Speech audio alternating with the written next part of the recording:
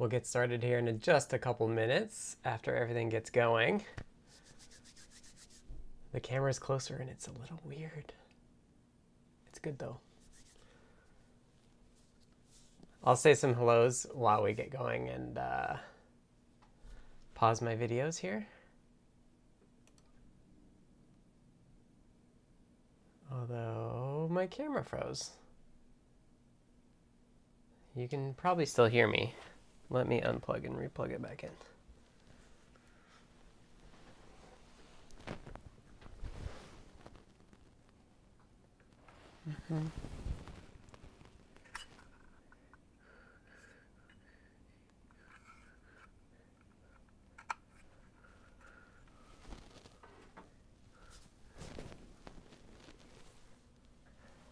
Freeze tube. That hasn't happened in a while. Let's see if I can't.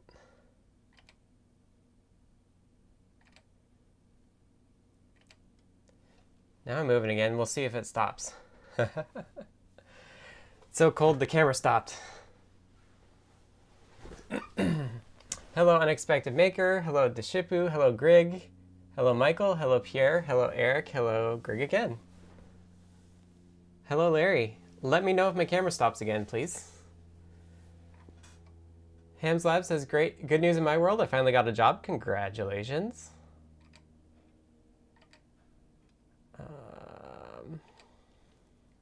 Hello Charles. Hello Keith. Hello Dexter. Hello Anthony. Yeah, hopefully it cooperates.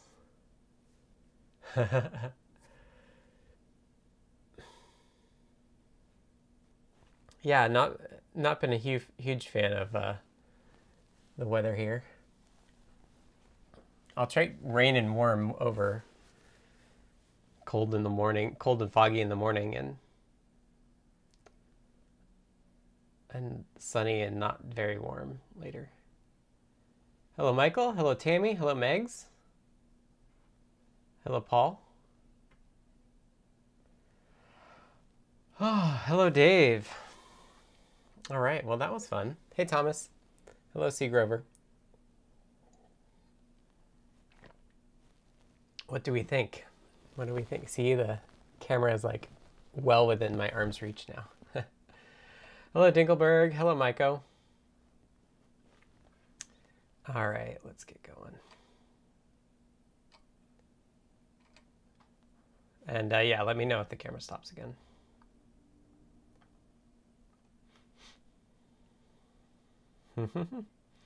All right, so hello everyone, my name is Scott and I work on CircuitPython for Adafruit.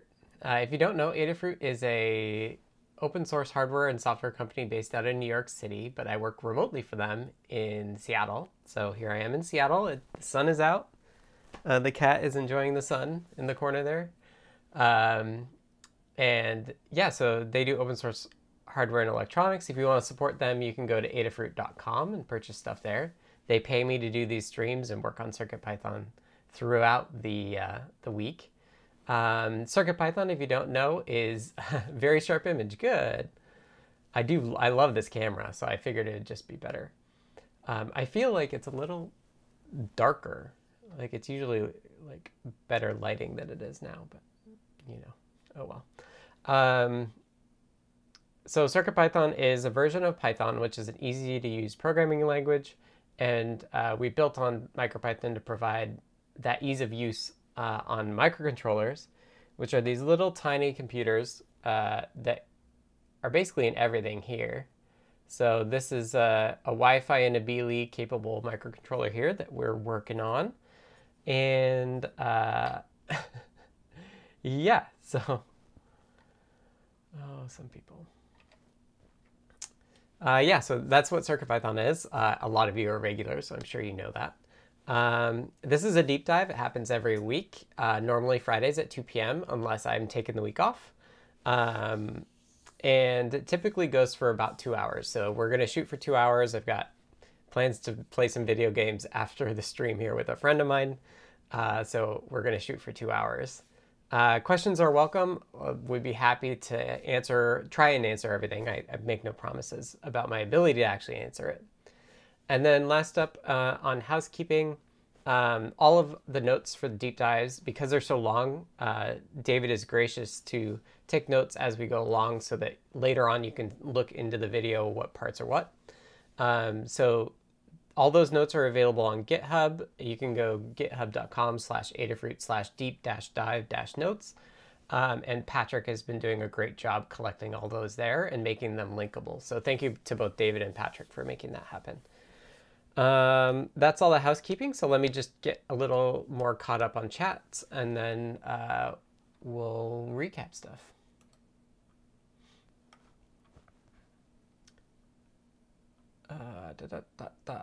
Greg says, I recently used some of what I am learning in Python to navigate a bad router web interface, using the module Mechanize to auto reboot it via command line, because if I don't, it eventually freezes and refuses connections. That's clever. Is that Mechanize? Does that? Oh yeah, David's. Yeah, Mechanize does it. It probably uses a browser to actually click stuff. And then DCD says, if anybody has links that they want in the notes, just put them on the Discord and David will put them in the notes doc. Mark Tomlin says, hey Scott, just got an AMD 5950X and I gotta say, great chip. After watching you compile code in the blink of an eye, I had to snag one.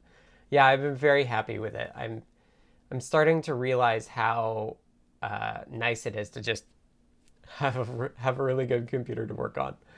And so thank you to my GitHub sponsors. I do have GitHub sponsors as well. And I'm kind of treating that as my like upgrade my computer fund. Python module emulates a browser. Neat. Yeah, so thank you to all my GitHub sponsors as well for supporting me. Adafruit's by far pays me the most, but thank you to the sponsors as well. All right, I don't actually see any questions, so if you have questions, feel free to ask them. We can take a quick detour here to CatCam because Dinkelberg says the CatCam, yay. So here's full screen CatCam. Sun is out, which means that Spook is laying in the window there, stretched out because he's hot. And then what you can't see is that under that cardboard cat thing, there's a heat vent. So it's been cold and sunny, which means the heat's still on. So he's been super happy getting all the warm air blowing right on his feet while he lays in the sun. So it's a good cat life, I'll tell you that much. Hello, Andrew from Cornwall. Okay, well, let me go to the desktop. And one of the things that I wanted to talk about was just to start from where we left off with CircuitPython 22. I was going to shoot to have this be the last day, but Kattni hasn't done it yet, and so she's still going to do that. So I'll probably do the final post next week sometime when I hear from her and anybody else who's still working on it. But if we go to the blog and do tag, I think the last one we talked about was cats are heat seekers. Yeah, the camera looks professional. Good. I love this camera. I think my lighting could be a little better. Like this side of my face is a bit dark, but details. I think we left off with Ken. Was it Ken or Foamy Guy? I don't actually remember. So if you missed it last week, CircuitPython 22 is our kind of annual planning chance. So it's our chance to talk about what we'd like to see for CircuitPython in the next year. So I did my post and talked about it a couple weeks ago, and then we've gotten a number of folks since then. So I figured last week I recapped everybody else, and so I wanted to just highlight the last few that we got over the week. So let's just go through these. I think we did talk about Circuit-O. I think we did that already. And then over the weekend, I think it was Foamy Guy and Deshipu.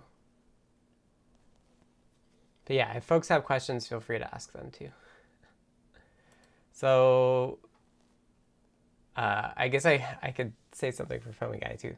So Foamy Guy says it was their second year involved, and Foamy Guy's just been doing a lot. And things that they wanted to call out was adding bitmap tools, boundary fill, doing automated type issues stuff, and the library project screenshot utility. So that's like super useful for updating learn guides to show you like these are the files you should have. We actually have an auto generator for that now. Things that Foamy Guy is looking forward to. So it's exciting that Foamy Guy is going to be dedicating Mondays to working on CircuitPython. So Adafruit is paying Foamy Guy part-time for that. So that's really exciting. Things that Foamy Guy wants to do is get more comfortable in the core. Particularly to make some things that take file objects take file names so that they own the objects. Continue building out display IO helpers to make it easier to build rich GUI applications. Gain more knowledge about bus device communication with the aim of being able to write drivers for new and existing breakouts. Improve the information available on the board module and the stubs, and get involved with working on the BLE workflow for the native Android app. Yeah, so HamsLab, is there a way for you to submit some suggestions? So generally the way this works is just post it somewhere. So if you have a blog, you could post it there. If you want to just do a GitHub gist, you can do it there, like what Foamy Guy did. And then just email circuitpython22@adafruit.com. That's a like mailing list internally that will go to Phil and I. So when I see that, I'll do a blog post that links other people to it so that they can see that. So there's a couple interesting things for Foamy Guy's CircuitPython 22. One is the mention of the Android app. We actually just decided to start working on that. So the person that we contract for a lot of the mobile app development, Antonio, did FileGlider for iOS, is now has just started working on a FileGlider for Android. So that should be cool, and we'll hear more when that makes more progress. He's just started this year on that. So that's exciting. And then the other thing that I wanted to mention that's tentatively in the cards is that I mentioned on a few past streams that I'm going to be out a lot this year because I'm expecting my first kid. So I'll be out starting in March sometime, depending on when the kid comes. And what we just kind of looked at is that it looks like Foamy Guy is actually going to start streaming in this spot on this channel on Adafruit. So those of you who like this time for deep dives, Foamy Guy will be taking the torch for me, hopefully.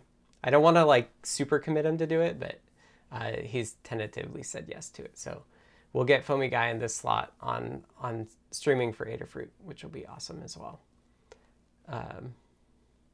While I'm out. And then I honestly don't know what's going to happen after I come back. So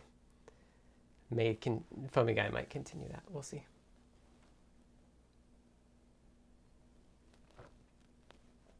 All right. So that's Foamy Guy's CircuitPython 22. Next, well, we didn't actually touch on Keith, did we?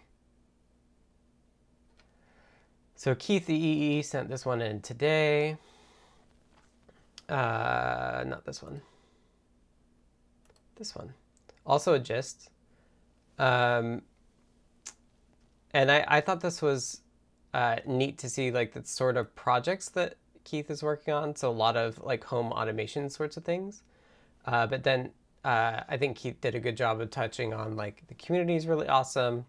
Generally, our documentation could be a better structured. So there's like really good high-level tutorials of learn guides, but then there's like the API reference, and there's not a lot in between. So that is pretty interesting, and I think that's a good idea. And Keith EE definitely has a Python background, so I'm curious to see where they take like how they bring their Python experiences to CircuitPython. Um, ignore my complaining. Oh, I'm not going to ignore it, Deshipu. I think you had good points. We'll get there. Um,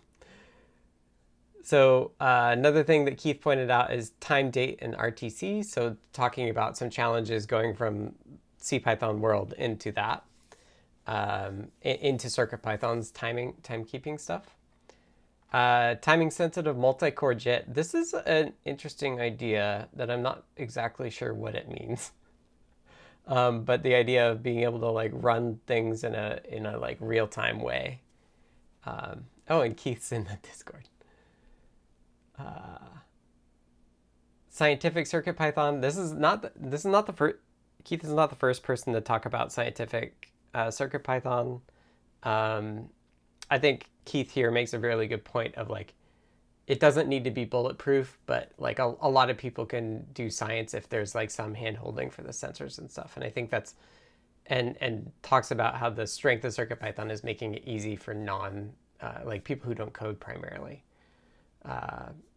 So yeah, scientific CircuitPython, Microlab and beyond, some more stuff that I don't understand because I don't know this detailed statistics stuff. But yeah, some cool things there. We got a question in the chat from Dinkelberg. Says, when will the floppy disk support be finished for CircuitPython? Also, congrats on the kid. Thank you for the kid. I don't know the status of the floppy disk support. Jeff and Lady Ada, Jeff and Lamore are doing that primarily, so I'm not sure what their plan is exactly. I asked them about 8-inch floppy support because my uncle actually has a bunch of stuff he'd love to try to back up.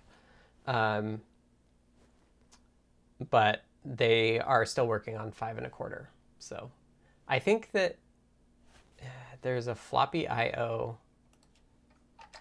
Is it a pull request still? I think it might be a pull request.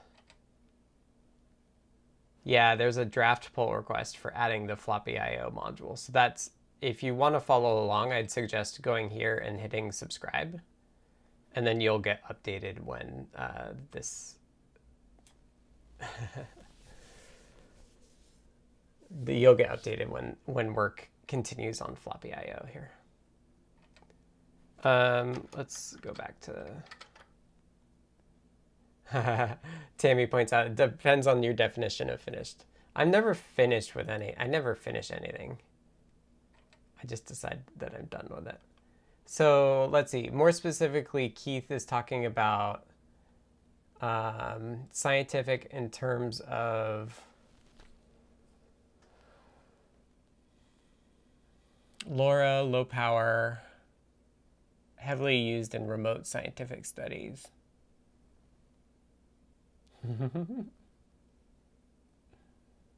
A lot of those experiments are designed by folks without an EE background. I think CircuitPython could extend a path for data acquisition that Arduino and Raspberry Pis have opened up.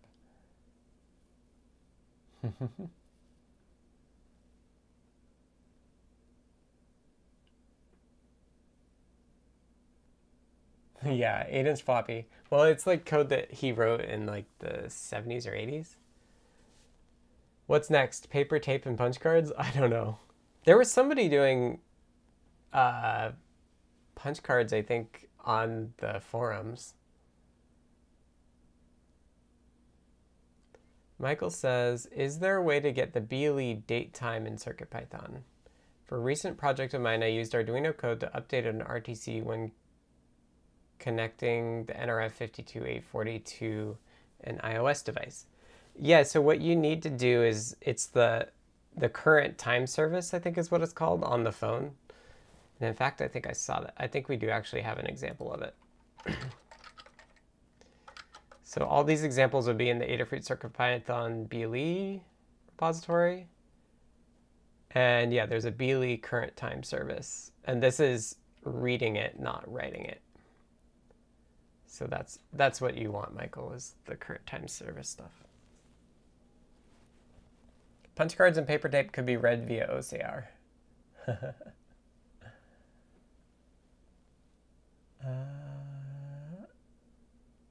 Core memory. There was somebody trying to do core memory on the thing too, I think. Keith says, the JIT is just a silly idea, but I figured I'd think about it and mull it over. It's a flag so the compiler treats the following code differently, which means it'd be a headache and a half just to add to the core.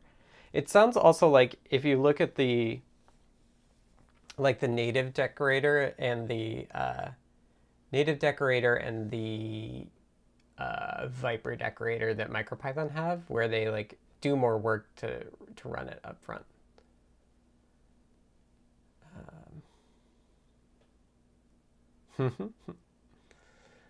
Okay, let's keep going. Let's get Dishippus out of the way because he's not super excited for me to go over it.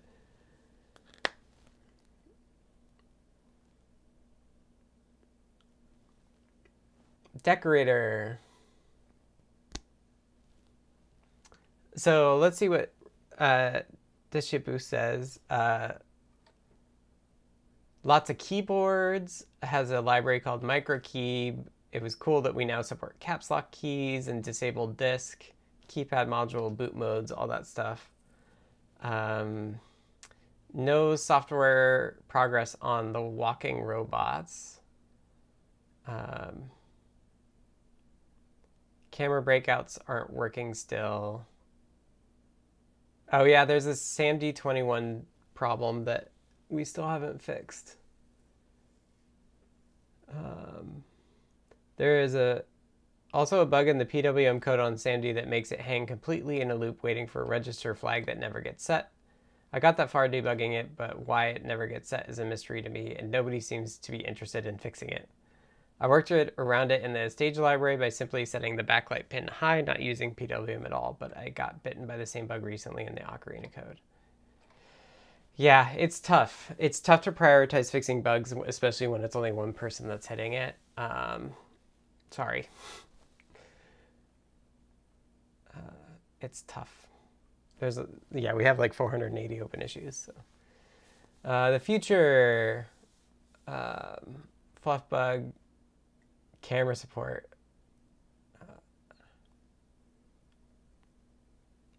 A new S2 board, but the display is non-consecutive 16-bit. The Cool Watch project, is the Cool Watch project the one that Joey's doing? That has a SAM-L22. I feel like somebody was working on SAM-L support and they never got it in. I think it might have been maybe the Electronic Cats folks might have been working on SAM-L22 actually. I know you're not blaming anyone, Dishippus. I do think, like, and we've talked about this before, like, it would be better for us to have a better way of doing automated testing so that for things like that, we'd know immediately that it was a problem. I think that's exactly this. Oh, and you know what? I did add an issue flag for regression, so maybe we should do that too.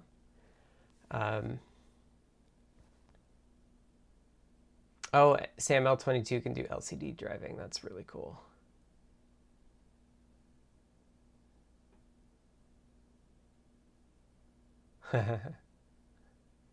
Yeah, and I think the S3 is going to be cool too. I know you're talking about the S2, but the S3 is going to be really neat too.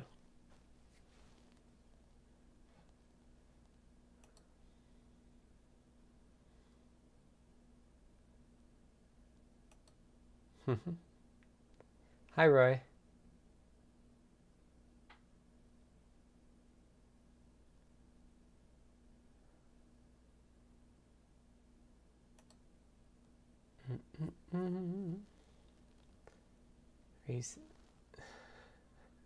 Where is the spammer?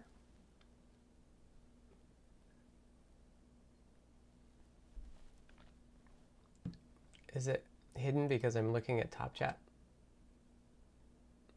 No.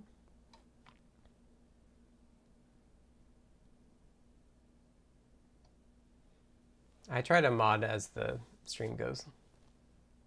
I just see a hello from Russia. I don't see any spam. Am I missing it? All right, so this is from MD Roberts 1243. Says, I imagine CircuitPython becoming very easy to create serious IoT sensor nodes. CircuitPython with Adafruit sensor breakouts could be used to code the sensor logic. The ability to work over an RTOS so that a proper communication stack could be implemented in the background. This is successful in the ESP series, but I'd like to see STM32 or Nordic chips support the same. For a specific example, think of LoRaWAN.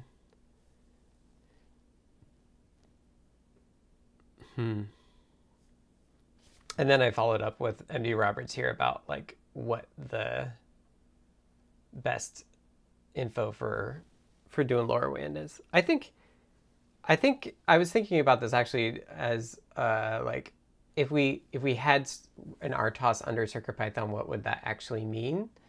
And I'm not exactly sure what it would actually entail. Like, would that allow us to do more async stuff, or like we have it like CircuitPython is just us chickens. Yeah, so I'm not sure. We've talked a lot about doing RTOS stuff in CircuitPython, and I'm not sure what that actually buys us. I don't know why we would actually use it.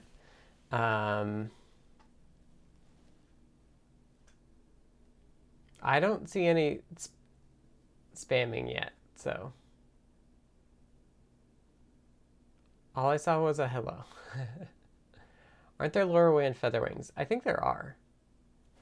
I think the LoRaWAN support, I think we have LoRa support just from a library. It's not native at all.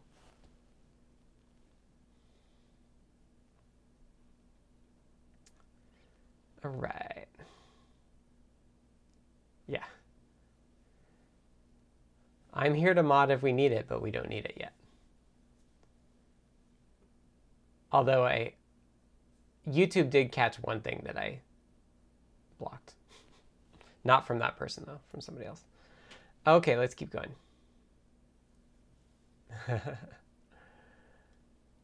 Yeah. I think we're all on the right track here. Usually the spammers I see when I'm streaming are on Twitch. I think pretty much every week on Twitch we get a like pay for followers spammer that then I ban. But all right, let's see. Molecularist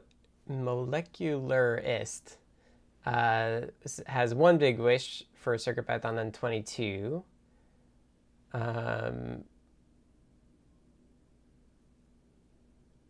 UDP.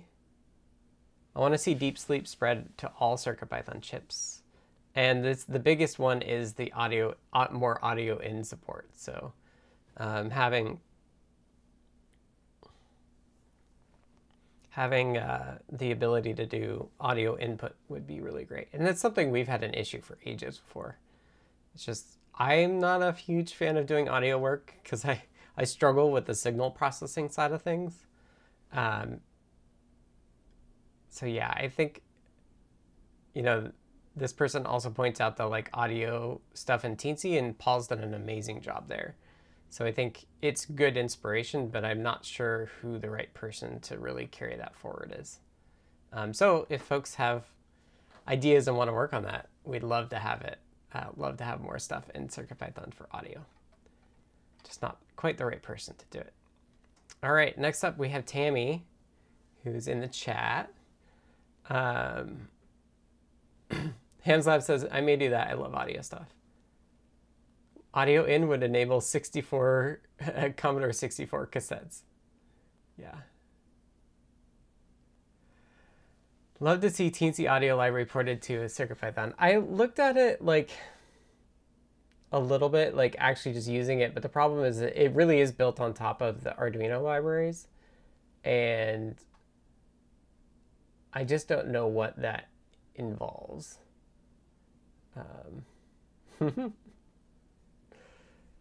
Mark says, people always ask for UDP support, but never sure if anyone is listening. I thought UDP worked, but yeah.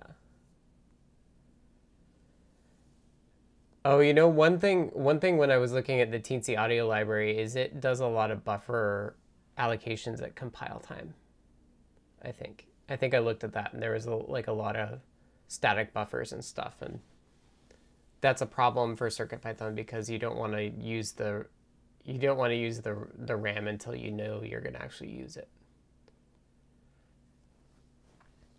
Hamslab says, I'm also going to make an audio featherwing with 2-inch and 2 in and 2 out, and might do balanced inputs if I can fit the connectors and get the chips. Yeah. I think, yeah. If you need help getting, if anybody needs help getting started hacking the CircuitPython core, please let me know.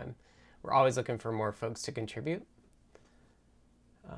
Yeah, static buffers. Yeah, that was one of the things is like so much code is written that like you're compiling it because you're going to use it when that's not usually the case, not necessarily the case in CircuitPython. Yeah, that's what the UDP joke is that you don't UDP does not involve like confirmation that the other person heard it. I mean, isn't it like unreliable data packet or something?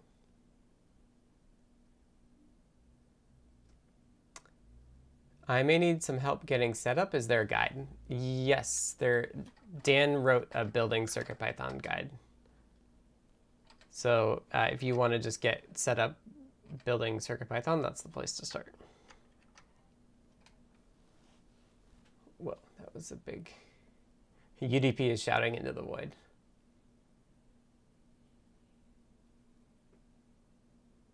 Do you have books you recommend that are helpful? Books for what?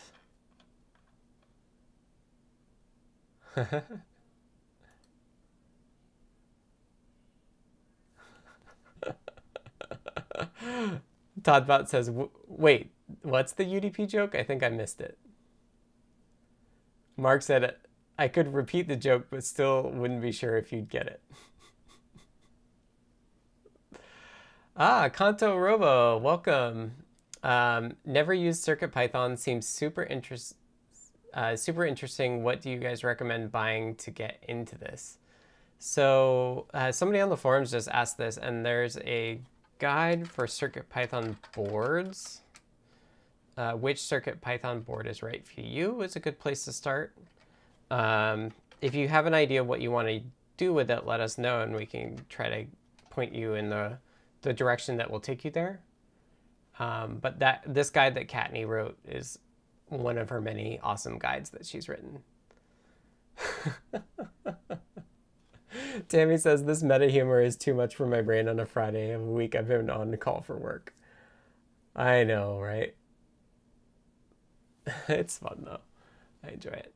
Okay, speaking of Tammy, let's go over Tammy's CircuitPython 22 before I get too distracted again. So Tammy says, holy cow, the Circuit Playground Bluefruit's amazing, has sensors and connectivity and is $25. CircuitPython continues to be a game changer. Thank you, thank you, thank you. Hard to pick boards. Oh, there you go. We just talked about that. Things I'd like to work on in 22. CircuitPython dependency management tools. Circup is great, but we could have more metadata about the boards in the libraries that are for a given board. Something like pyproject.toml, but for CircuitPython.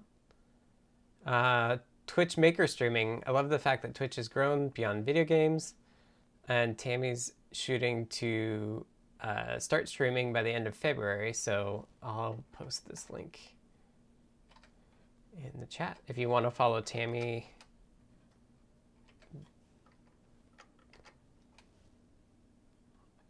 Tammy's streaming that will be coming later this year. CircuitPython for Magic. Oh, wait, I skipped one. CircuitPython hardware for music. More synth stuff would be great, and I know Toddbot and JP would be on board with this, and Blitz City are all music folks. CircuitPython for Magic. I think this is really cool, and I think JP does some of this as well. So like using microcontrollers is part of Magic Tricks, which I think was neat. Getting better with display I/O. Um, the kind of de facto guide that Carter did has been hugely helpful, but I agree that there is definitely more to do there. And like the graphics team sort of folks from the community have done a really good job of making widgets and layouts and stuff like that. So it's come an amazing amount after I basically stopped working on it. So that's been really cool.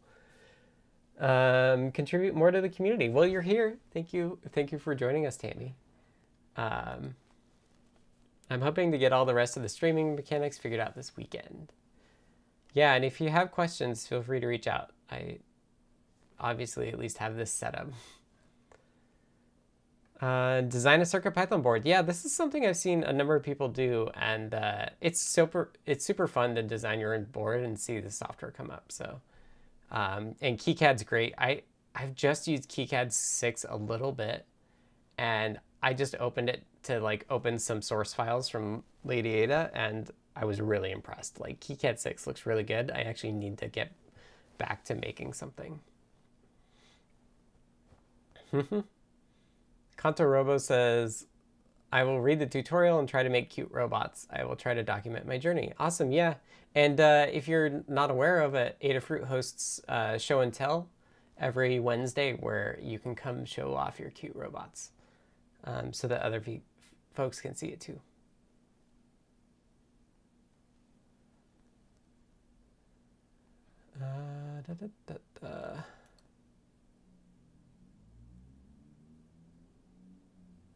Books that help with problems you run into with core development. Discover that reading through books is one of my preferred learning methods. Ooh. It depends on what you're doing. I really like if you want to know about Cortex microcontrollers, one thing is these books. Okay, see if I can reach it without unhooking myself. So here's a couple books that I like. If you want to go deep, there's this book, which is ARM Cortex M3 and M4 reference. You're not going to want to read it end to end, but like the intro stuff can be interesting.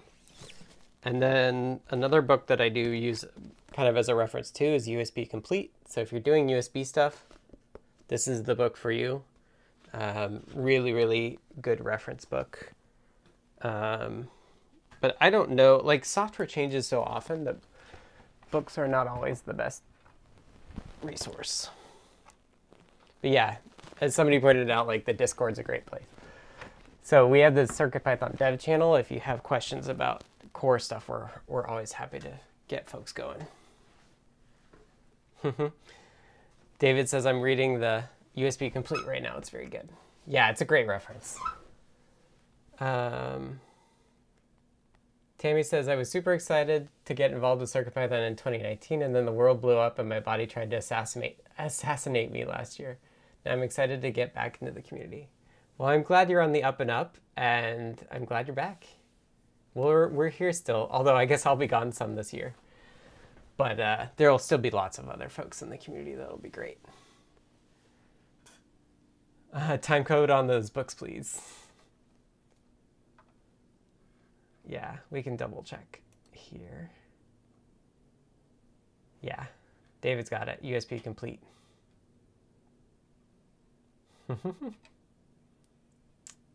Okay, so that's, I think we recapped Tammy's CircuitPython 22. Pierre says, I still have to upgrade to KiCad 6. Looking forward to all the positive changes they've made. Teshipu says, KiCad 6 is much better, but you still should start with a schematic in it. I hope they will improve the schematic-less workflow at some point. Interesting.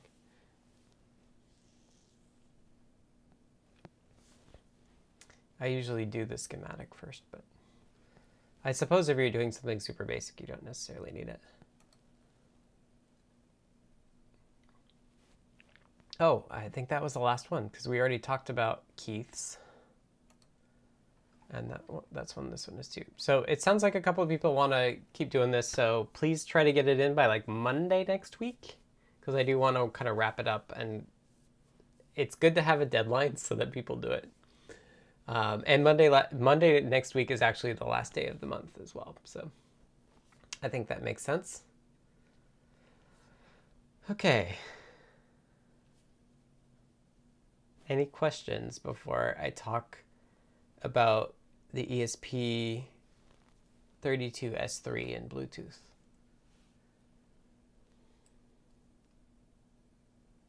And I'll wait for it to echo through the fiber pipes. Phil's Lab has a KiCad tutorial on Udemy and it's free for a few days. I rarely start without a schematic. Good to know.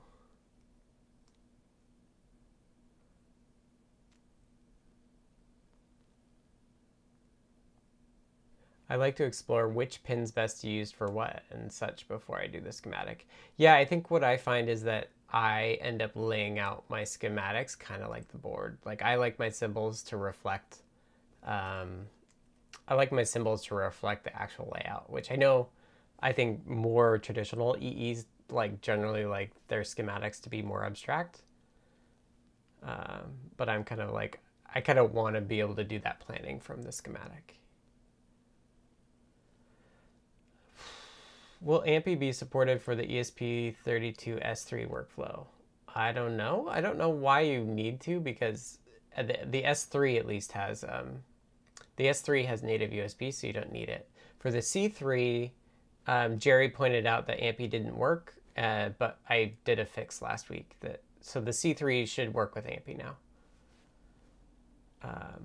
Oh, those KiCad tutorials are no longer available. They ran out.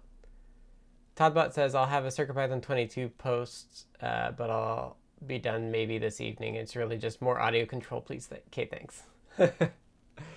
Yeah, I don't know if it's going to do the audio stuff. Like, Jeff is doing a lot of floppy work, and Dan is doing the USB stuff right now, adding a second drive over USB. And depending on how this BLE stuff goes, it may not be finished by the time I need to disappear. I thought I was going to be pretty good, and then I just ran into some stuff today where it was like, oh, the Nimble stack doesn't support it. So I'm a little bit more worried that I'm gonna run into some like, I've got to work on Nimble things, which I may not actually get to by the time I have to take care of a child.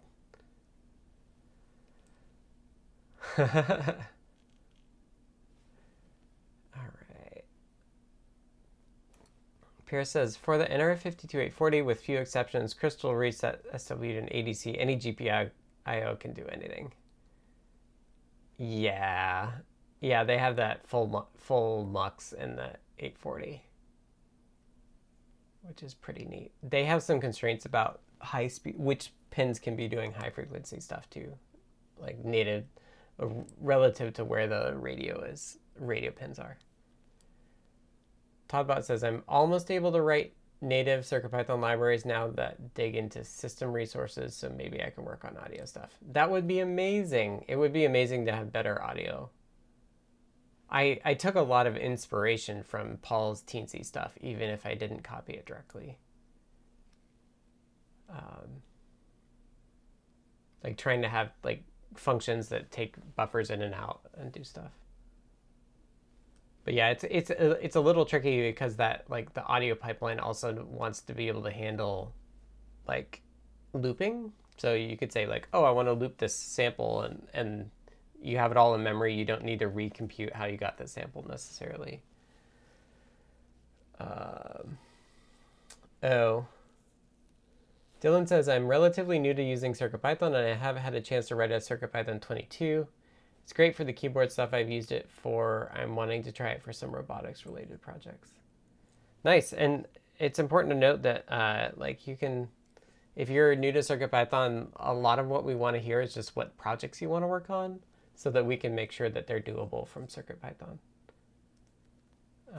Neurodox says, an issue with AMPI is that the latest imports Ubin ASCII to be binary safe. Jerry has filed a PR for that. I thought we already, didn't we merge that in already? I guess we didn't. Tammy says, I don't know if I know enough of the low-level stuff to contribute to the audio stuff, but it's something I'm interested in too. Hams Lab says, oh man, a looper would be great, especially after I finish my board. Oh yeah, I didn't mean like recording a looper. I think that's primarily what Molecularist is talking about. Mark says, I wonder how much of the audio stuff can be done port independent. I know a bunch of it ends up port specific, which makes the work harder. File transfer over I2C. I haven't thought about file transfer over I2C.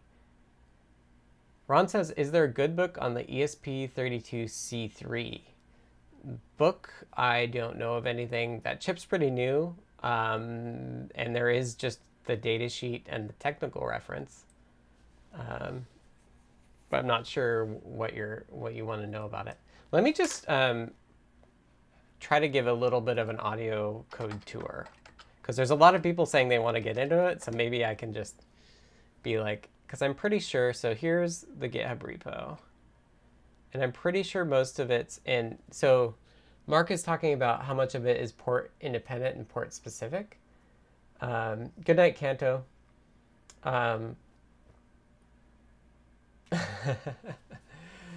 Dexter wants a swarm of multi-processing CircuitPython boards.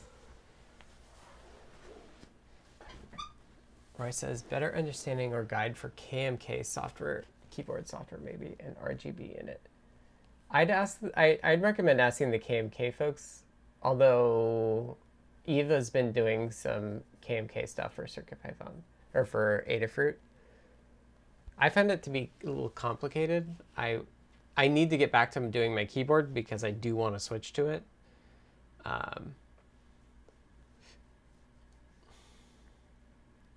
Charles says, I hope to see USB host soon. Me too. I don't think that, I doubt USB host is going to get anywhere near, like, unless Dan picks it up, like, probably not till the end of the year at the earliest.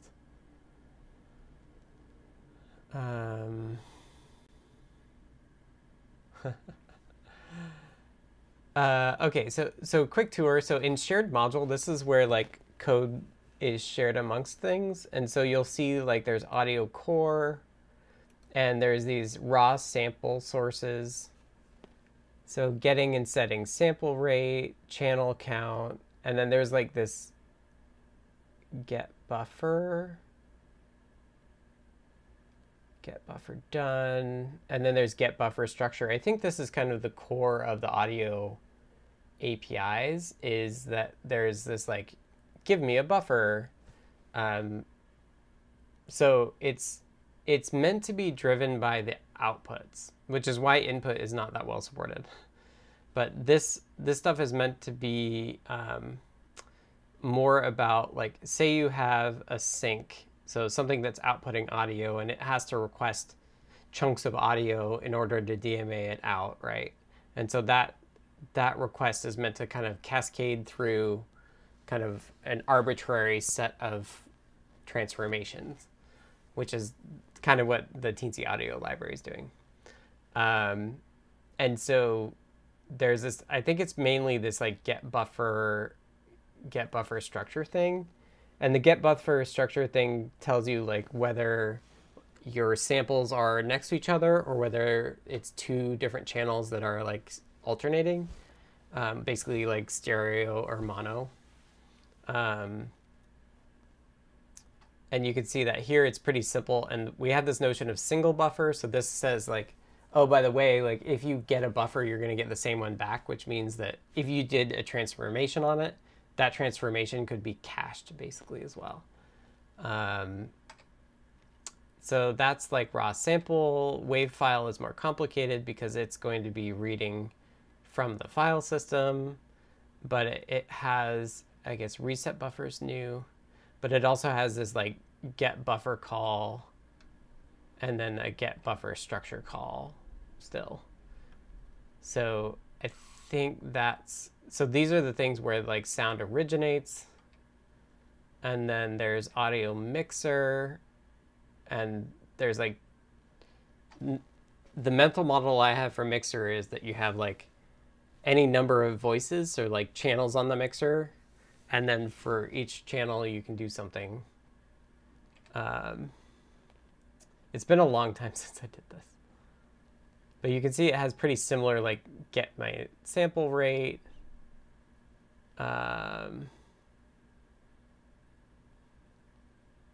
mix down one voice, yeah, but there's still this like get buffer call again, and then there's a buffer structure as well. So it's kind of like you're building all these objects up and they all have the ability to like get a buffer and output it. Depending on the math needed, the hard stuff gets into the port specific code. Yeah, if you're trying to optimize based on assembly instructions. Mixer voice.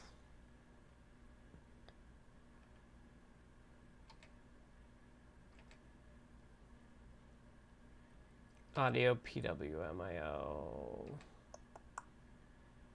Nothing. Yeah, so Jeff's the last person that was in here.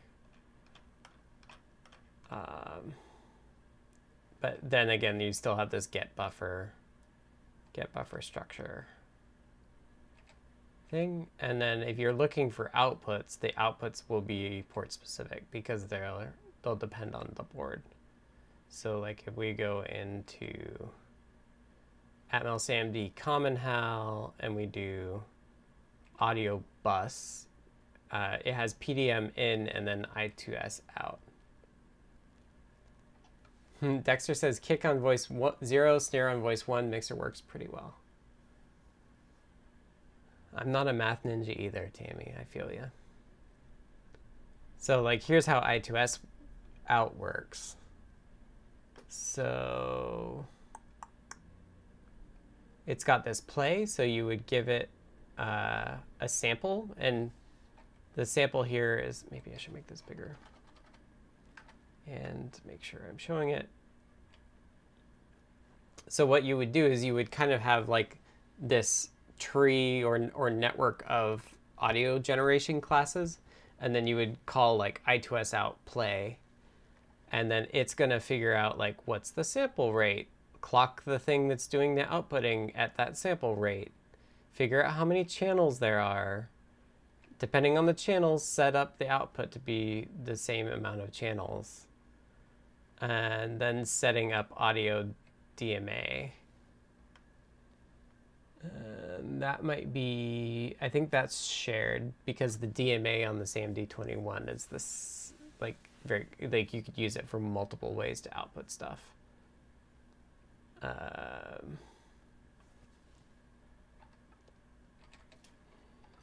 is this defined? Oh, you know what? We can use this. I got my invite to code search on GitHub. So Raspberry Pi has its version. Atmel has its version. Here's the implementation. So this is what it looks like on the Atmel side. Setting up a DMA descriptor, getting the structure of the buffer. So that's something we saw in the mixers and things. We reallocate our two buffers. So like we're doing a double buffering, so we're alternating between them. And setting up clocking for it. And then audio descriptor. That must be the DMA still. Trying to find where we actually load the buffer. DMA callback function, DMA load next block. Oh, come on, I can't go to it. I know they have this nice. No? There it is. If you're zoomed out far enough, you can do this search for that. And if we find it, this is where it's calling the audio sample get buffer. So that's calling into things and getting the buffer back out and then DMAing it. Hopefully that gives you a little bit of an idea, but obviously it's not something I worked on recently, so I don't have a lot of brain cells dedicated to it at this point. Ron asks, what do you think about the ESP32 by best-selling author Eric Bartman? I have not looked at it, so I don't know. My resource tends to be data sheets and technical references. That's usually the resource that I usually look at. IDF, the ESP IDF has pretty good documentation too.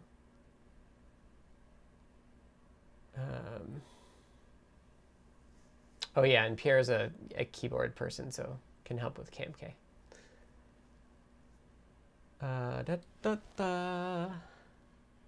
Are there KiCad parts defined for the feather connectors? I have some somewhere. I don't know if they're correct. I don't know what the best way to do it is. But if you wanted like 3D models, they're just standard pin headers. All right, well, if anybody wants to take a look at the audio code, it would be awesome.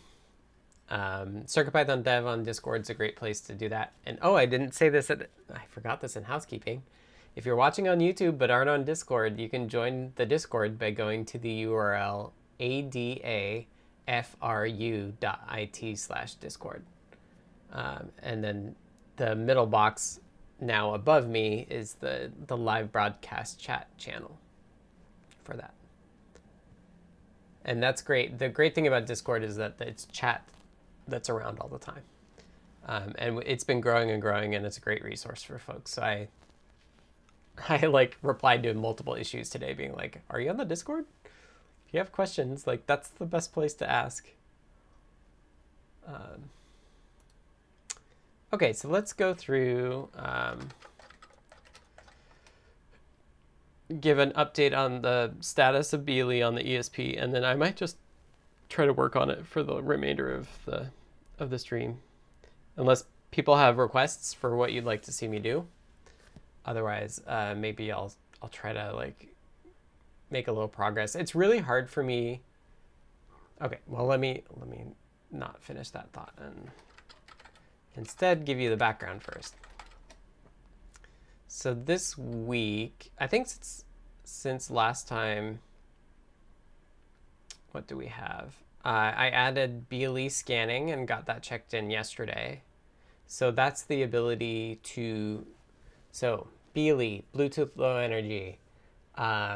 We've talked about it before because I did a lot of the workflow stuff on the stream, but the short of it is that there's really two stages to BLE, to Bluetooth Low Energy. There's one stage where you're not connected to any other particular device, and that's known as GAP. I forget what it stands for. But it's the process of like discovering other devices around you and then initiating connections to those things. And then there's a second stage, which is usually called GAT, which is all about once you're connected, how do you figure out what the other device can do and do the things with the other device. So GAP is kind of what I'm working on first, because you have to do the scanning and advertising and connecting parts before you can get to the part of doing stuff over connections. So I got scanning working, which is what's known as the central role, which is I'm looking at what's around me and I may initiate a connection to something else. And then the peripheral role is the opposite, and that's advertising. That's saying, hey, I'm here. Hey, I'm here, and this is what I can do, or this is the information I have. So that's kind of the two main roles. And so this week on the S3, I got scanning working. And then I got advertising working yesterday as well. And I woke up to Dan having just merged it in, which is great. The scanning took a little while, but it took a while for the PR to get finished, but the advertising went pretty quickly. So the next thing on my list was doing server support. So once you're connected, you basically have two devices that are kind of peers. And this is, I think, something that really confuses people of like when you're in that gap role of finding other things, like your one person is the central, one is the peripheral. But once you're connected, either side can disconnect and either side can be either providing a service or using a service. And this generic access protocol, thank you, Bruce. And so there's kind of two separate roles then. Once you're connected, you can have both a client, somebody operating as a client of the other person, or as a server. So it's a client or server is the terminology that they use. And it took me a long time to like understand all these terms when I was first doing BLE, but it does. I think they ended up with the right terms. It's just really not. At least it wasn't explained well where I was looking at it. But it really is like one of the more helpful things I think with BLE is just separate in your mind that advertising, scanning, connecting part from the once we're connected, now we can discover like the servers that the other the other device provides, and then you can provide services as well. And when you're the person providing a service, it's called being a server. And then the client of that server is interacting with the service. There will be a pop quiz at the end of the stream.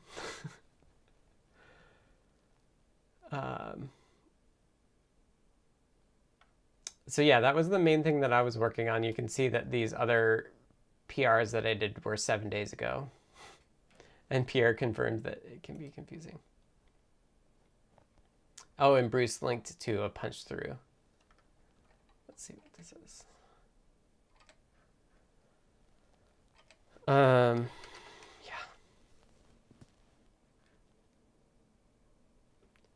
The general topology of the network stack. GAT refers to how data is transferred. Oh yeah, they even split up peripheral and central. Broadcaster versus observer. So I think in terms of BLE, and I thought this kind of from the point that I was working on it, is the power of BLE advertising and scanning, being a broadcaster or observer, is like underrated. Like people don't fully use it. I did this project a while back when I was doing it earlier called BroadcastNet. And this is what it's called here, but JP wrote it up as a guide. And the idea was that you would just have one or more devices that were just actively listening for kind of standard packets of like IoT data that not sensitive, could just be like the temperature in your house. And the idea is that when you need to it would just listen for any of these packets, and then it would send them up to Adafruit IO automatically. And if you wanted to add a new sensor, you wouldn't have to change that piece at all. Just when you turn the sensor on, the listening piece then automatically creates new feeds and stuff and sends it up. So I think that would be, yeah, that was pretty cool. But the problem is that still the only thing that can really do like the networking side and BLE side is like a Raspberry Pi. So this guide uses a Raspberry Pi to do the BLE scanning and then writing to whatever web thing that you want. So one thing I'm very excited about and could actually do now is run the like bridge using the ESP32S3. So it would be listening for BLE and then do a Wi-Fi network call to report it back when it hears stuff. So I think that would be pretty cool. Let's see. BLE is terrible. The terminology and the process, they try to make it better by doubling down on wrap every version. on stuff every version. Deshipu says, question about BLE keyboards. Would it be possible to make a split keyboard so that one of the halves is connected both to the computer and to the other half? I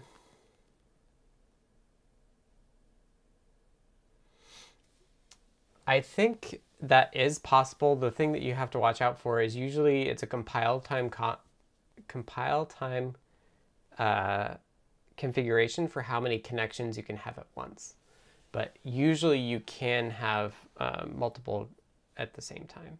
And Pierre is confirming that says that's what everybody that does BLE splits do.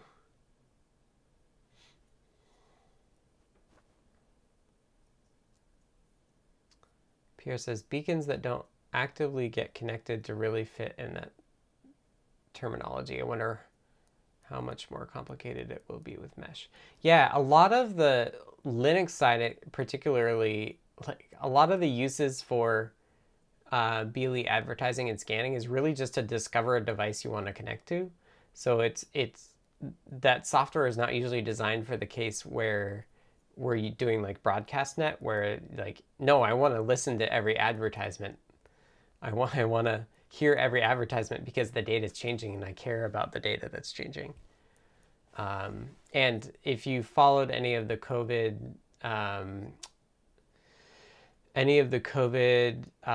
proximity, what's the contact tracing stuff that like Apple and Google did, that's all with that's all using BLE advertisements as well, scanning and advertisements.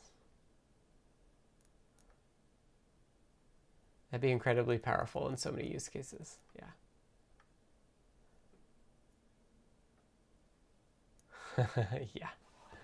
Yeah, I got what you meant by wrap. I don't know. I generally think BLE 4 and 5 have been pretty good. Will the code be interchangeable for BLE between ESP32 and the NRF52840 boards, or will there be slight variations? Hopefully they'll be the same. And yeah, Deshipu says that's what Nimble thing is for. Hopefully they'll be the same. The thing that you might run into is there might be things that aren't supported. So I'll give you one example that I think we're going to have is that the ESP32, not the S3, not the C3, but the 32, can do BLE, but it's BLE 4.0, which means that I don't think it can do extended advertising. Whereas, and BroadcastNet uses extended advertising if you're sending enough data.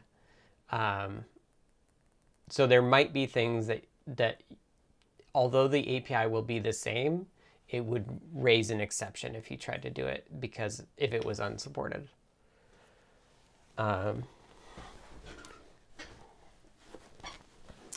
So yeah, I missed this little like brief thing where I was like getting really into it yesterday. And then now it's 3 o'clock on a Friday and I'm like, I don't really want to get too much into it. But we can take a bit of a look at this. I'm guessing BLE scanning and advertisements is how Apple AirTags work too. Yeah, I believe so. I believe AirTags are basically the same thing as the contact tracing stuff. And the way that all that stuff works is there's like,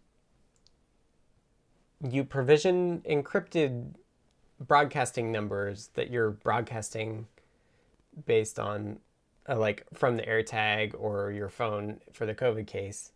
And those seem like random numbers to most people, except if you know that the key is something or something. Like there's a bunch of cryptography around what you're broadcasting, so that like it's private. The problems that iPhones have been running into, that Apple's been running into with the AirTag privacy is really when somebody attaches not your AirTag to you so that they can track you.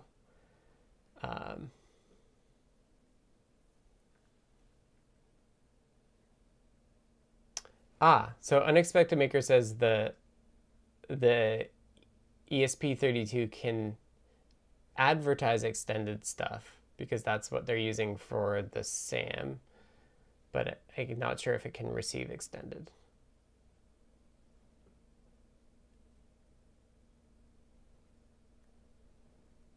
Newer versions of BLE are adding parts for like angle tracking and things like that, which is fancy.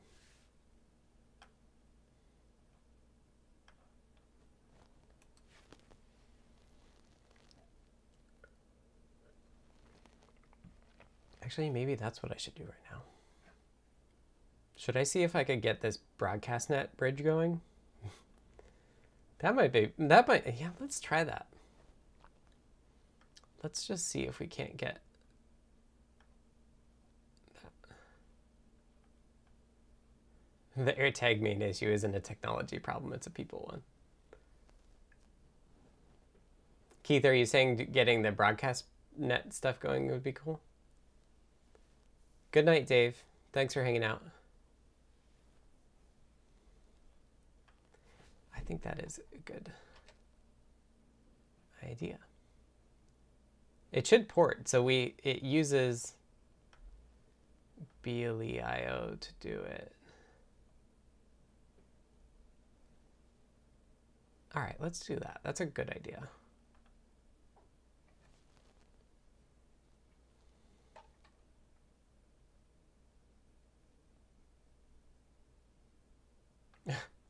Where's the source?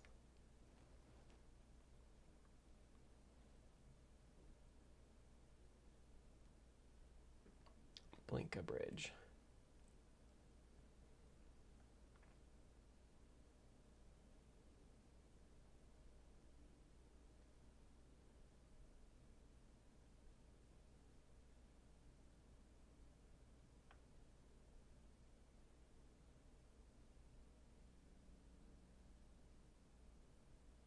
Oh, it's just in the BroadcastNet directory.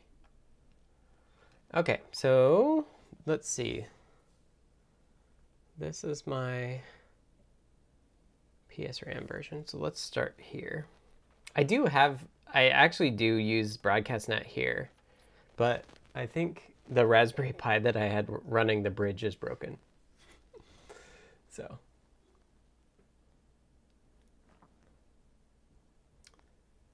my SAM racks send data to the Raspberry Pi from a TP Nano and MicroPython using extended advertising. Nice. Okay.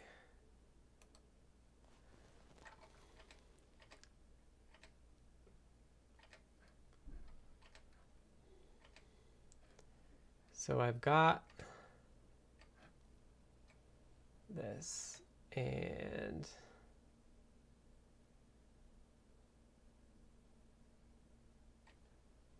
this was my advertising test. So it actually it advertises as being connectable, and then it just prints out when it's connected and disconnected. So I got that far, confirming that I could connect and disconnect okay.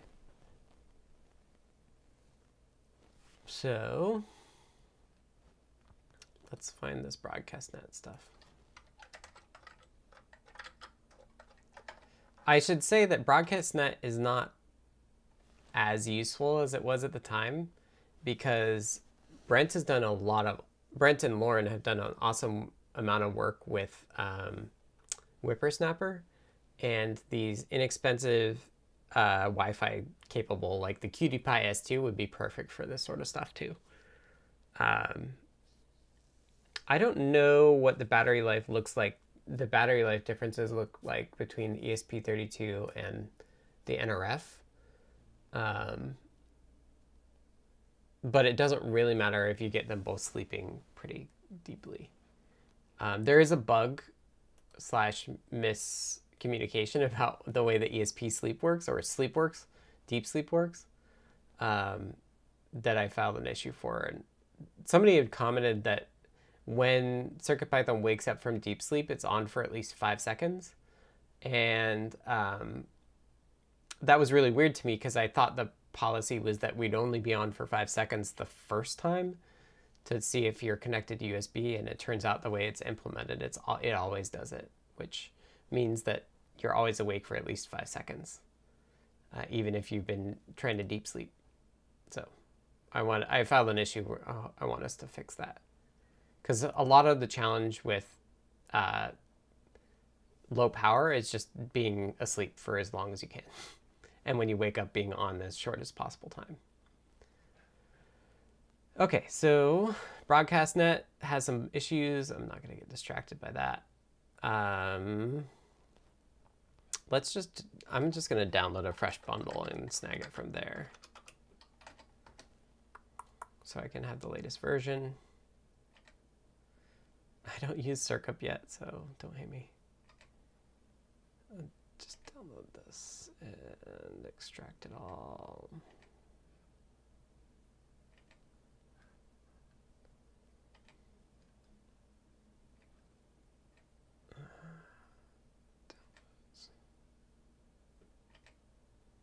So here I am in the bundle, and in examples, we're going to want broadcast, Beely, BroadcastNet, Blink-A-Bridge. It's called Blink-A-Bridge, but we're going to make a non-Blink-A-Bridge. So we're going to copy that. That'll be our code.py. And then we also are going to need the actual library. Let's get the stuff going here. TO dev serial by ID USB Espressif. Oh, I already got it open. It's there, but let's move it to the bigger one. I aspire to that low power lifestyle. A Circup non-believer, get him. I'm a believer in Circup, but I've done CircuitPython for so long without it, as Keith points out. Workflows are hard things to change. Like, fundamentally, the way I program by like using the command line and an editor that doesn't do fancy type stuff is like very much like the way that I started. Printf debugging is like, it's just the way I've always done it. I wonder what things I have actually incorporated. That would be interesting. A lot of it's the same. I've been doing Python for almost 20 years, I think. Huh. If your iPhone supports ultra-wideband and your AirTag is nearby, you can use precision finding to help find it.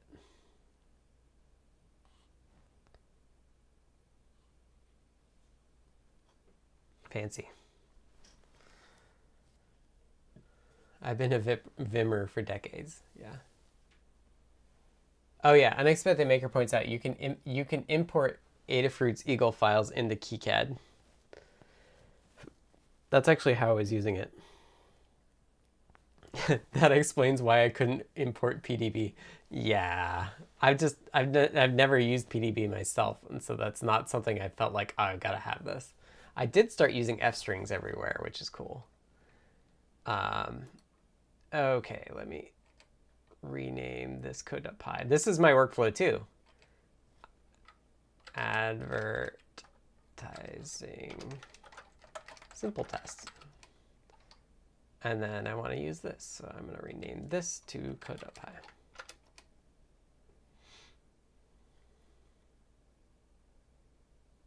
C. Gerber says, the footprint is fairly easy to create. I have a few different 2-layer designs with custom silk layers in KiCad. Did not work. There's this lag that I don't know where it comes from. Sometimes I need to do a sync to get it to write the full file. No module name secrets. Yeah, it needs my...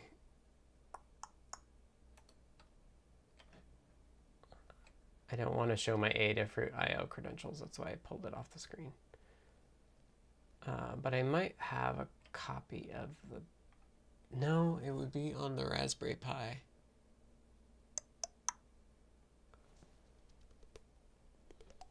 Let's just not do that right now.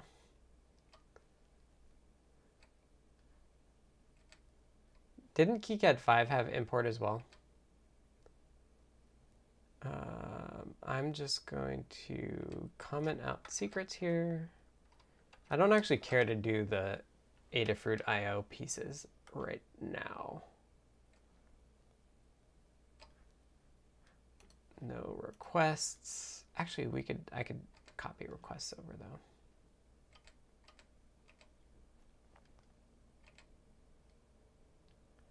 Oh, it might be importing regular requests. Import Adafruit requests as requests.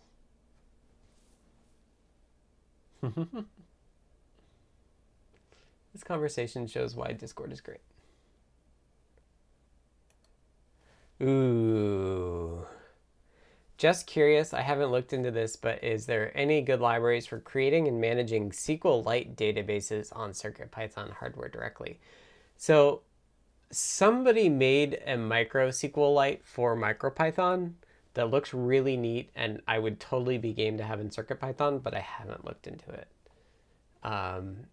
So yeah, I would look in MicroPython land for SQLite stuff, and it would be super neat to have it in CircuitPython. But we don't yet. So Adafruit BLE BroadcastNet is not available. So let's do that. Yeah, I would like this to... Oh, it must be a single file. It would be cool to have this supported.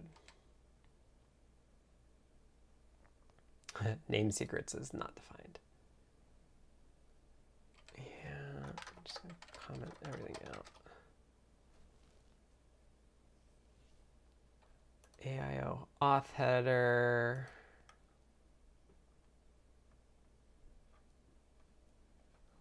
Where is that? 994.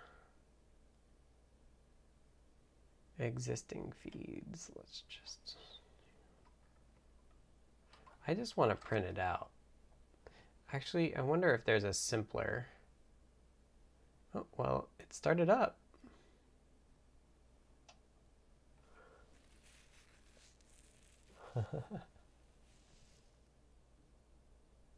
Scan done.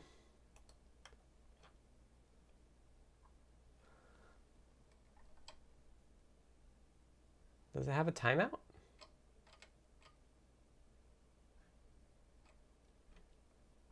I don't think it's supposed to have a timeout. Does Start Scan have a timeout now? I don't know. I was wondering if I think I have. Oh no, you know, I think I disconnected the sensor downstairs. Okay, let me update this other. Let's get 2 going and see if we can't get both ends working on a S3. So I've got here another board, but this is a mini. I think this is one that doesn't have any RAM, so I'm gonna have to make sure I load the right thing onto it. And in fact, I'll do it on the UART.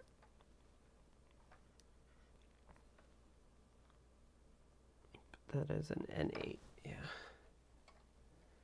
So let's go here,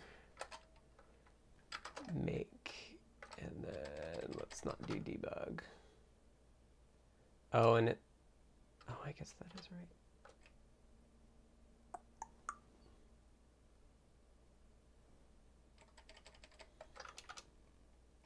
So we'll build and flash that. For a recent project, I ended up just logging data to a text file on the CircuitPython hardware. Then I made a Python script on the computer to parse and append data to a SQLite database. That's a good intermediate fix, but it would be cool to support SQLite. I'm a huge fan of SQLite. I like that I don't have to worry about running a database, primarily. All right, so we should be flashing, well, we're building and then we'll flash the PSRAM-less version of CircuitPython onto this second board, and we'll do the broadcast net. I don't know, have we hooked up the temperature sensor yet? But we'll get it broadcasting out, and then we'll have one listening as well. And the idea with BroadcastNet is that you don't have to change the bridge or any of the software to add new nodes, which is cool.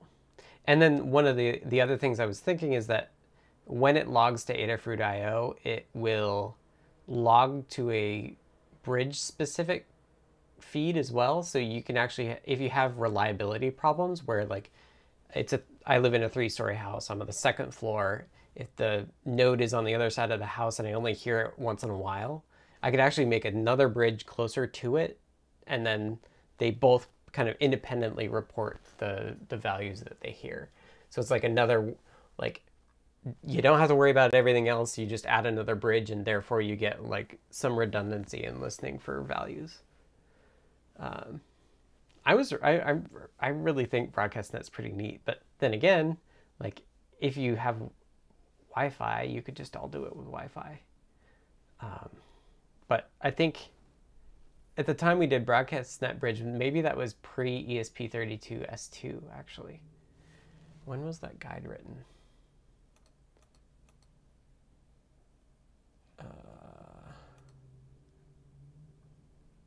There's 3 unresolved feedbacks. I'm so bad at that. First published 2020. But the ESP32S2 came out after that, right? March of 2020. I have no idea.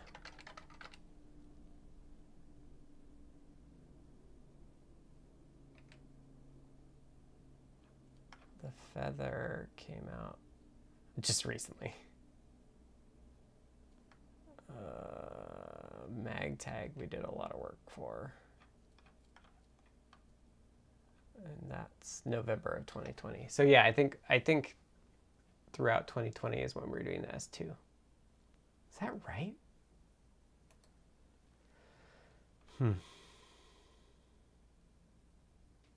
Funhouse is S2. April of 21. Yeah, that must be it. Yeah, I think we must have done BroadcastNet before we had Wi-Fi. What's your standard work regarding compiler warnings? Generally, I fix them, but the compiler warnings you were seeing go by are ESP IDF ones. So I was ignoring those. Okay, so we're flashed. And now I'm just switching to the other USB port for native USB. And I should get a second CircuitPython drive showing up here. So let's see, what do we want to put on this? So here it actually shows up as CircuitPy1. Hey, and you can see my Wi-Fi password. Don't come to my house. That's not cool. Let's close that and rename it. That was the Wi-Fi test.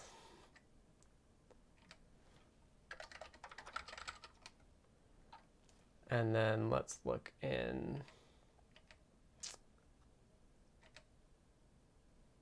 bundles examples. Beely, BroadcastNet, exponential backoff, simple test. Oh, there's a scan test. That's probably what we should be using. Copy there. Rename. Code.py. And maybe what we do is we split here and we do another TO dev serial by ID USB Espressif no R I really like this serial by ID. It's really nice. And let's just Control D it. I don't know why Control D is so slow. Okay.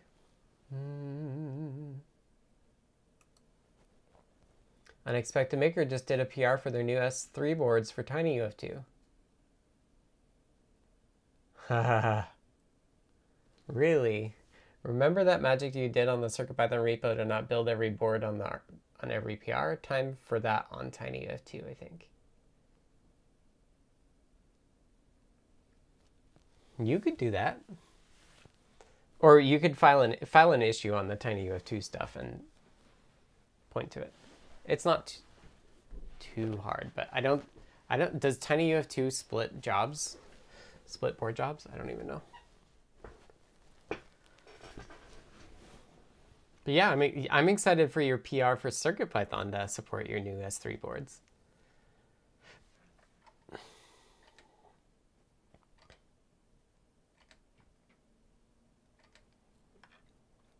So we're grabbing the library. Beely BroadcastNet, copy there. Restarted, and now it needs the Beely library. You folks who use CircUp are probably, your heads are exploding right now, aren't they? Not implemented.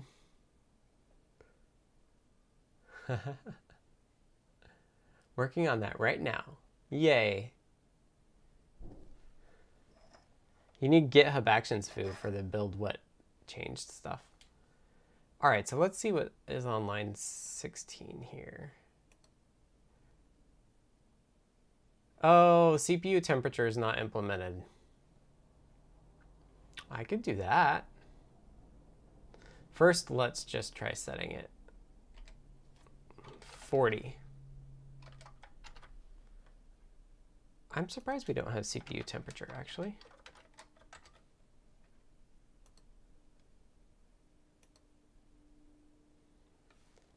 Yeah, so the way that this works, so the way that BroadcastNet works is that it has a sensor measurement advertising class where you can set a value on it, and then it also, oh, I don't include the sequence number. But there's a sequence number slot so that you can increment the sequence number, and your bridge or your data that's with the bridge can know when it misses things. So you can get an idea of like how reliable it's transmitting. So let's go over here and do scanning, broadcasting. Ha! Yay! It found it. It just crashed. I don't know why it's not infinitely scanning.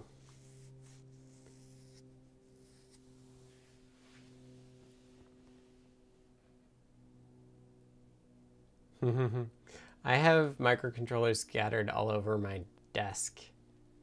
I have bins per manufacturer, so I have a giant bin for SAMD and STMs, and then I have like a overflowing bin for ESPs and NRFs.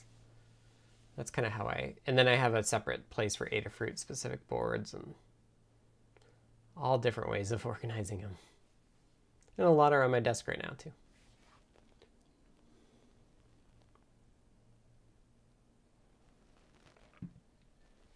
All right, so let's continue trimming this down so that it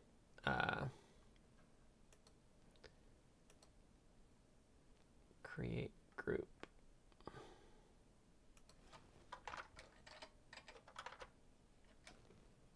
Missed message counts. Create feed.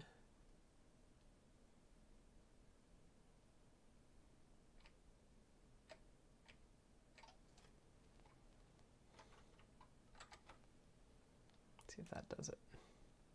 So this is successfully like broadcasting every so often.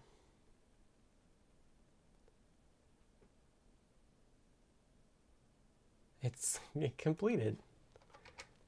It should be scanning forever, I thought. Oh, there's one. It went real fast because it didn't actually log in. But here's like the feed name. So it's the MAC address of the, it should be the MAC address of the bridge and then the MAC address of the sensor. And then here's the different values. You have missed message count, so that's based on the sequence number. And then you have like the field, the temperature, and what the value is. So they have the one caveat is that they have the same notion of what the fields in the Adafruit sensor measurement are.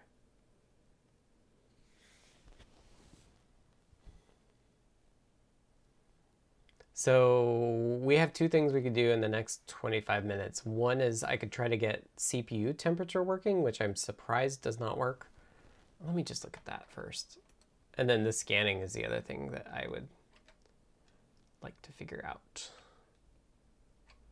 So the CPU temperature is going to be in Common HAL microcontroller processor.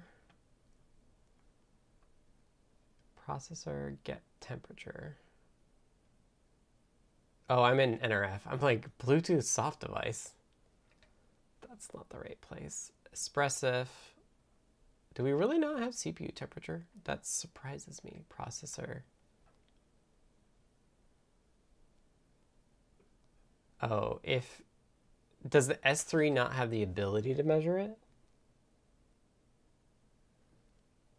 Or it's just not implemented. Paging unexpected maker.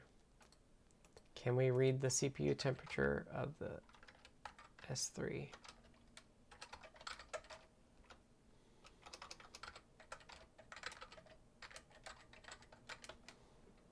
It's really nice to have. This is for the C3. Yeah, they at least have these nice caveats that it's really not the external temperature, but it is really nice to have a sample source.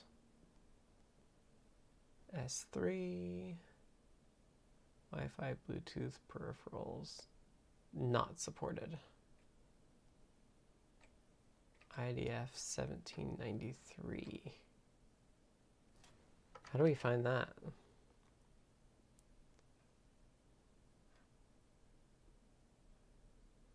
Touch sensor. The Israel Defense Force. That's not what I mean by IDF.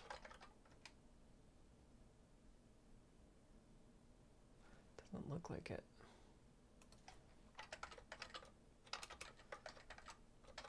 It might not be supported yet. Don't they have issues?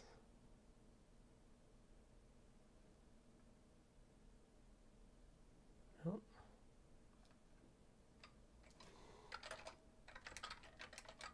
They have an internal bug tracker too. Not sure how to read it. Thank you, Unexpected Maker.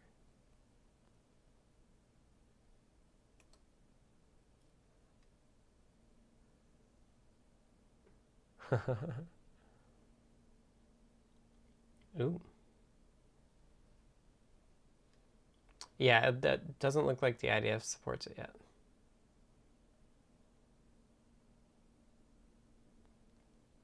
Which means that I'm kind of at a loss. We could look and see what the datasheet says, but I don't think it's worth it. Could just be like, hey, like, we care about this. We'd like to use it. It's great for demos, like this one. For now, let's just take a look at scanning, because I thought infinite scanning should work. So let's go into BLE.io, adapter, start scan. Oh, there's this, not yet in 4.4.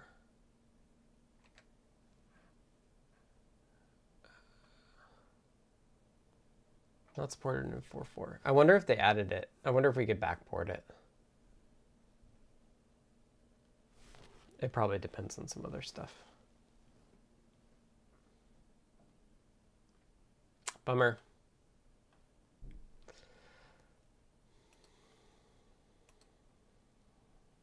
Thanks for the reference, Unexpected Maker. I appreciate it. All right, well, not implemented error is the right thing to do. In that case, let's turn on BLE debugging. So in CircuitPy, config make, is this where it is? Verbose BLE. Here we go. So I have some debug statements that are behind this verbose BLE flag.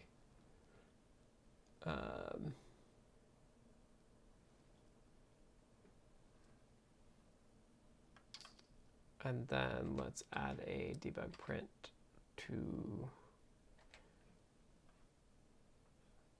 where's the scan event? So here's the unsupported scan event. And let's just do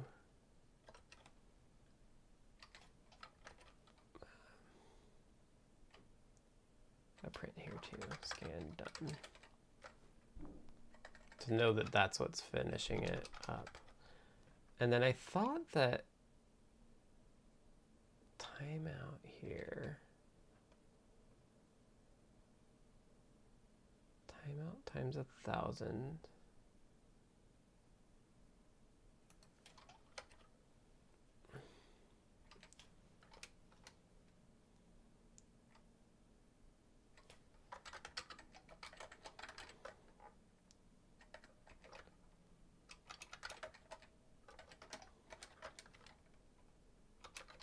Timeout times 1,000. Let's just print it out. So let's see, which one are we talking to? This one's still going. This is the one that keeps finishing. Just this one, I think. So I'm not using the UF2 loader at all. I just do the flash thing.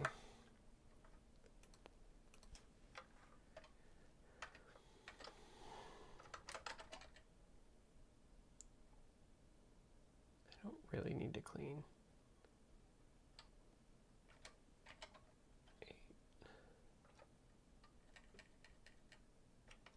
This one? Yeah, that's the one I wanted.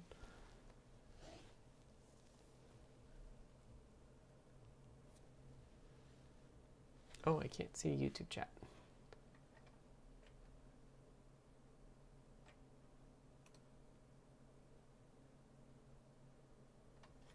Is it probably not looping because the timeout for the scan isn't defined? Yeah, I don't know what the default value is. That's something I will look at. Because the library could be adding a default value, or the native code is. So we can look in shared bindings to see what the native code does for timeout. So BLEIO adapter, start scan. It says, timeout optional float none. And then timeout none. If timeout is not none, get it.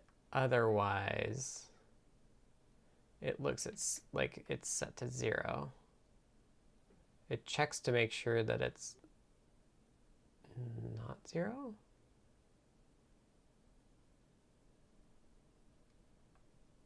If timeout's not equal to 0, make sure that it's less than the interval. So I think what we would expect is it to be 0.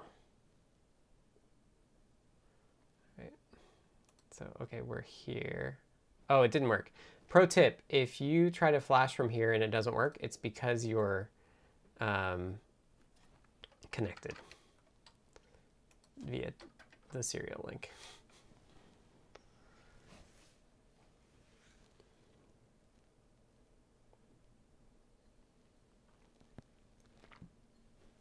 Yeah, we could backport if they've added it.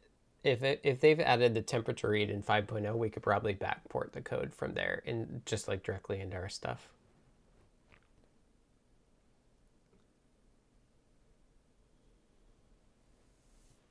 Yeah, Roy, it sounds like you have a KMK problem. I think that's the conclusion Dishipu will come to too. If you can use NeoPixels straight with your RGB, but they can't with KMK, then there's something weird. Okay.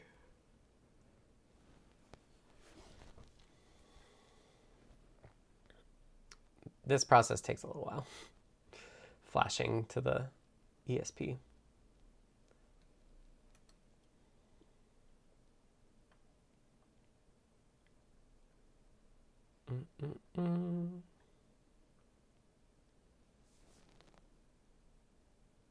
I just put headphones on and I'm just like going when I'm doing this.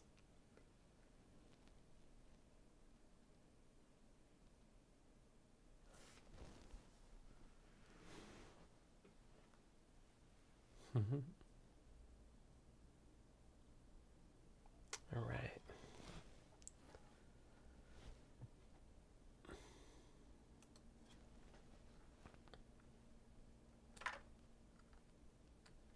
So I'm connecting that up. Restart this. USB's live. The bridge heard it. Okay, so we got 2 scan done prints. One thing that's interesting is that the capitalized scan done was printed before the other one?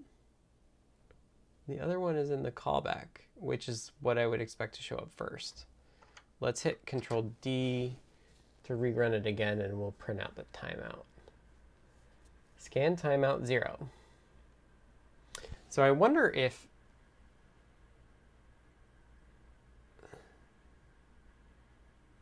it's weird that this scan done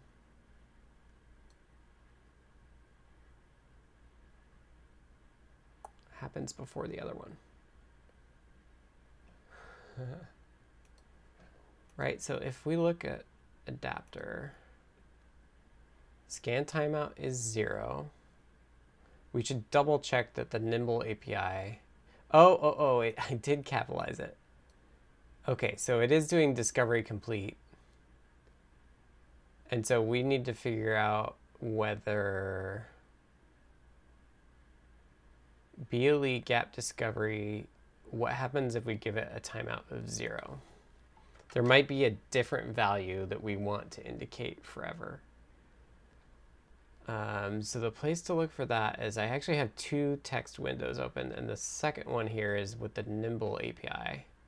There's one that I'm editing the code.py stuff in. So there's BLE gap H, and that's where discovery call is. Duration in milliseconds. Specify 0 to use the stack defaults, right? So we're not doing forever, we're doing stack default. So what we're going to want to do is we're going to want to do this BLE HS forever, which I'm curious what the value of that is. Oops. Get RG that. int32 max. So it's not actually forever, it's just int32 max. So what we can do here is in our adapter code, now that we know this constraint about 0, we can say, let's call this timeout ms. We could even call it duration to match. duration ms equals that. I'm not going to print it out anymore. Good, this will be a nice small fix. There, and then we can say if duration ms equals 0, we mean BLE HS forever. Forever. Which, let's see, how many milliseconds is int32 max? Because that's kind of interesting. If you're meant to like set this thing up for a year and just let it run, like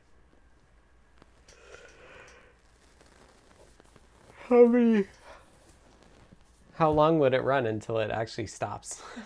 Because it's int32 max. 0 equals forever, or at 32-bit max is practically forever. So 0 is meant to mean forever in CircuitPython. In Nimble, the BLE stack that we're using, it means the default value, which is not forever. Which is why we're doing this. So let's disconnect again and reload. Usually I'm not switching the USB back and forth. I usually have just 2 of them plugged into the same side.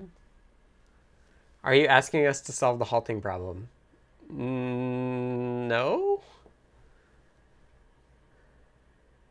I'm not trying to determine if it'll halt or not. I guess they could special case it later to mean, like, I don't know whether they internally track the timeout or not.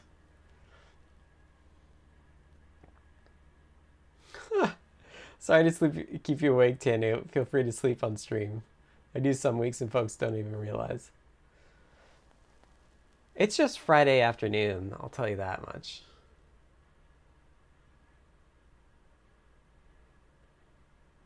What are the units on the timeout value? I think they're microseconds, yeah. Or milliseconds. I think they're milliseconds.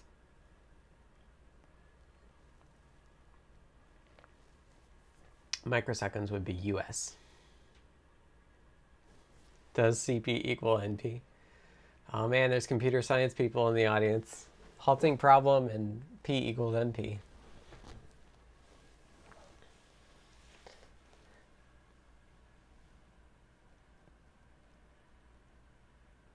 That is a long time then. Okay, great. Friday afternoon, Yannis. 24 days if milliseconds. But yeah, that's not that long. It is signed as well. So it's 2 to the 31. It's not unsigned.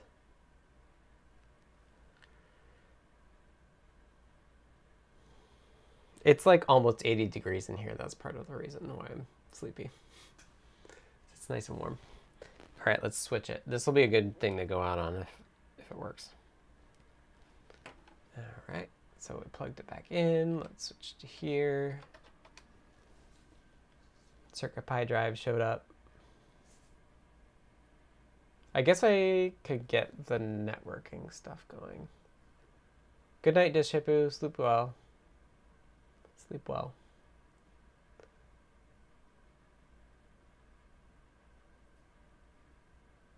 All right. We're getting multiple sensor readings in.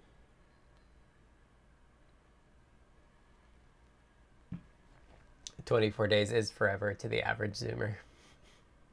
But like the point of this thing is that it's meant to just run forever. And that's like thousands of TikToks. Are we just measuring everything in TikToks now? Is that the unit we should use for time? How many TikToks? Cool. Well, this is working. I feel like I should show all the I/O integration, but I don't really feel like figuring out what my I/O keys are. Which is why... Oh, I'm going to yawn again. Sorry.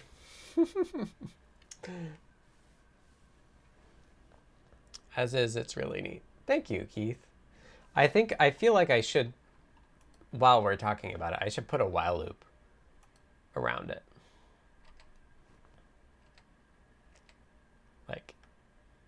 I don't ever want to get to scan done.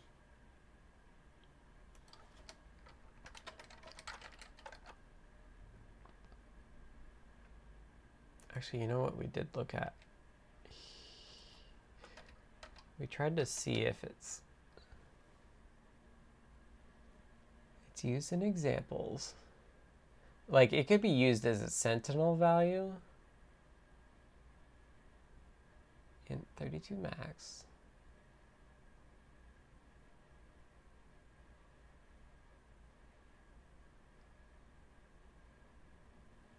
Yeah, I don't actually, uh-oh. Something disappeared.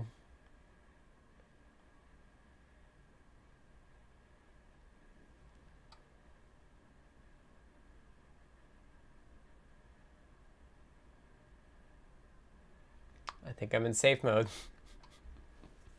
Uh-oh. What happened? Assertion format not equal null failed. I saw this before. I was trying, format not equal null. That doesn't make any sense to me.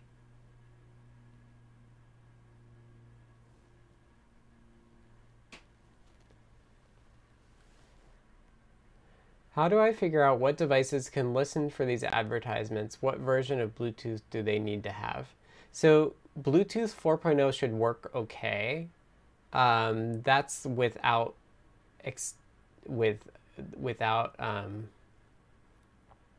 extended advertisements. I think I actually added a thing to prevent you from going over the limit of extended advertisements, because if I remember right, I don't think the Raspberry Pi can actually listen for extended advertisements. So I think if you try to send too much data, it will actually just do, if you do too much data, then it will actually just do multiple advertisements to like push out all the data. But yeah, version of Bluetooth, I think like 4.0, like any Bluetooth low energy should work. It's just advertisements and scanning. CPython you can run with -C1 to turn off assertions. Yeah, this is a debug build. That's part of the reason. And I should figure it out because I saw that. It has to do with printing out an exception. I added this cool thing yesterday. There's this, not in shared bindings.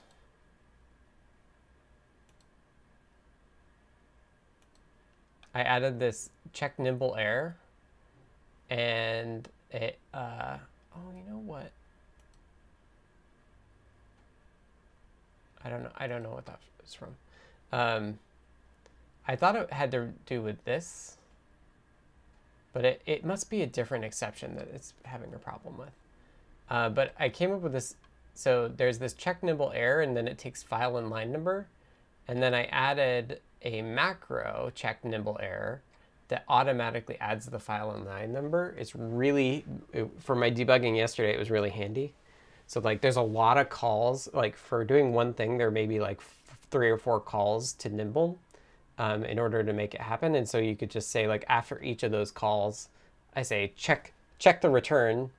And in proper CircuitPython, it'll raise an exception. Well, what it does, it raises an exception. And if it's a debug build, the exception string includes the line number and the file number of the exception and the error code. So that was really handy.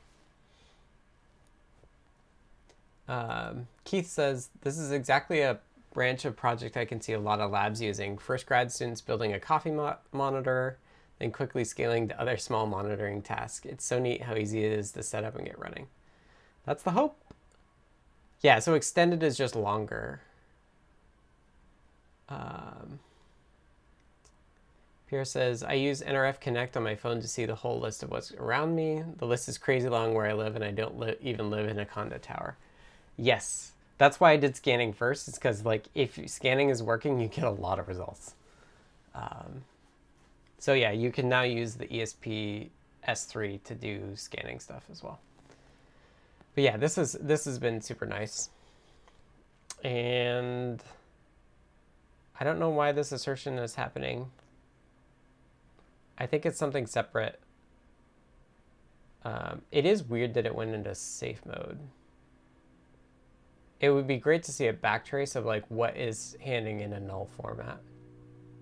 I thought it was the file name thing, but I could be wrong. I don't know. I think we successfully finished the scan stuff. So I could just do a quick... Oh, I'll just call it. I'm toast. It's the weekend for my brain. Let's switch over to the camera. And notes.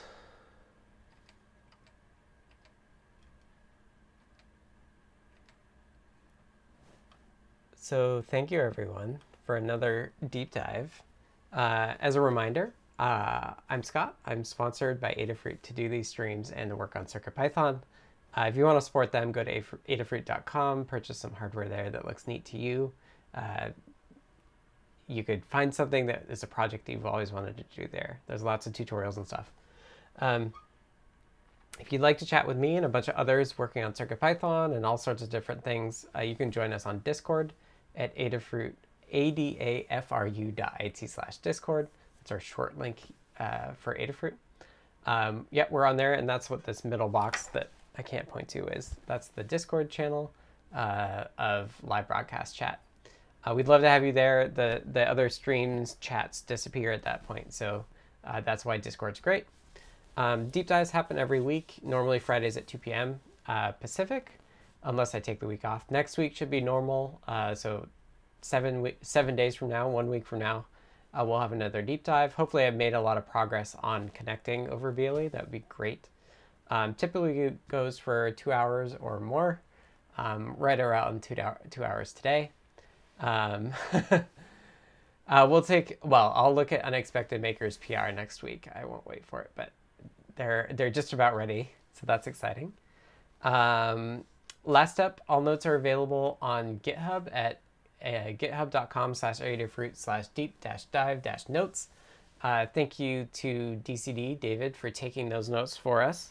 And thanks for Patrick for automating the scraper and maintaining the scraper and getting all of those notes in there and linked up. It's super helpful. So with that, I will thank you all. I'll switch to cat cam, give the cat a pet, and then call it a day. Have a great weekend, everyone. Cat cam. Cat cam.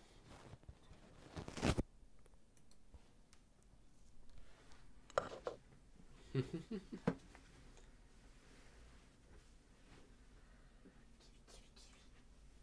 boy. Sound asleep. But the sun's gone.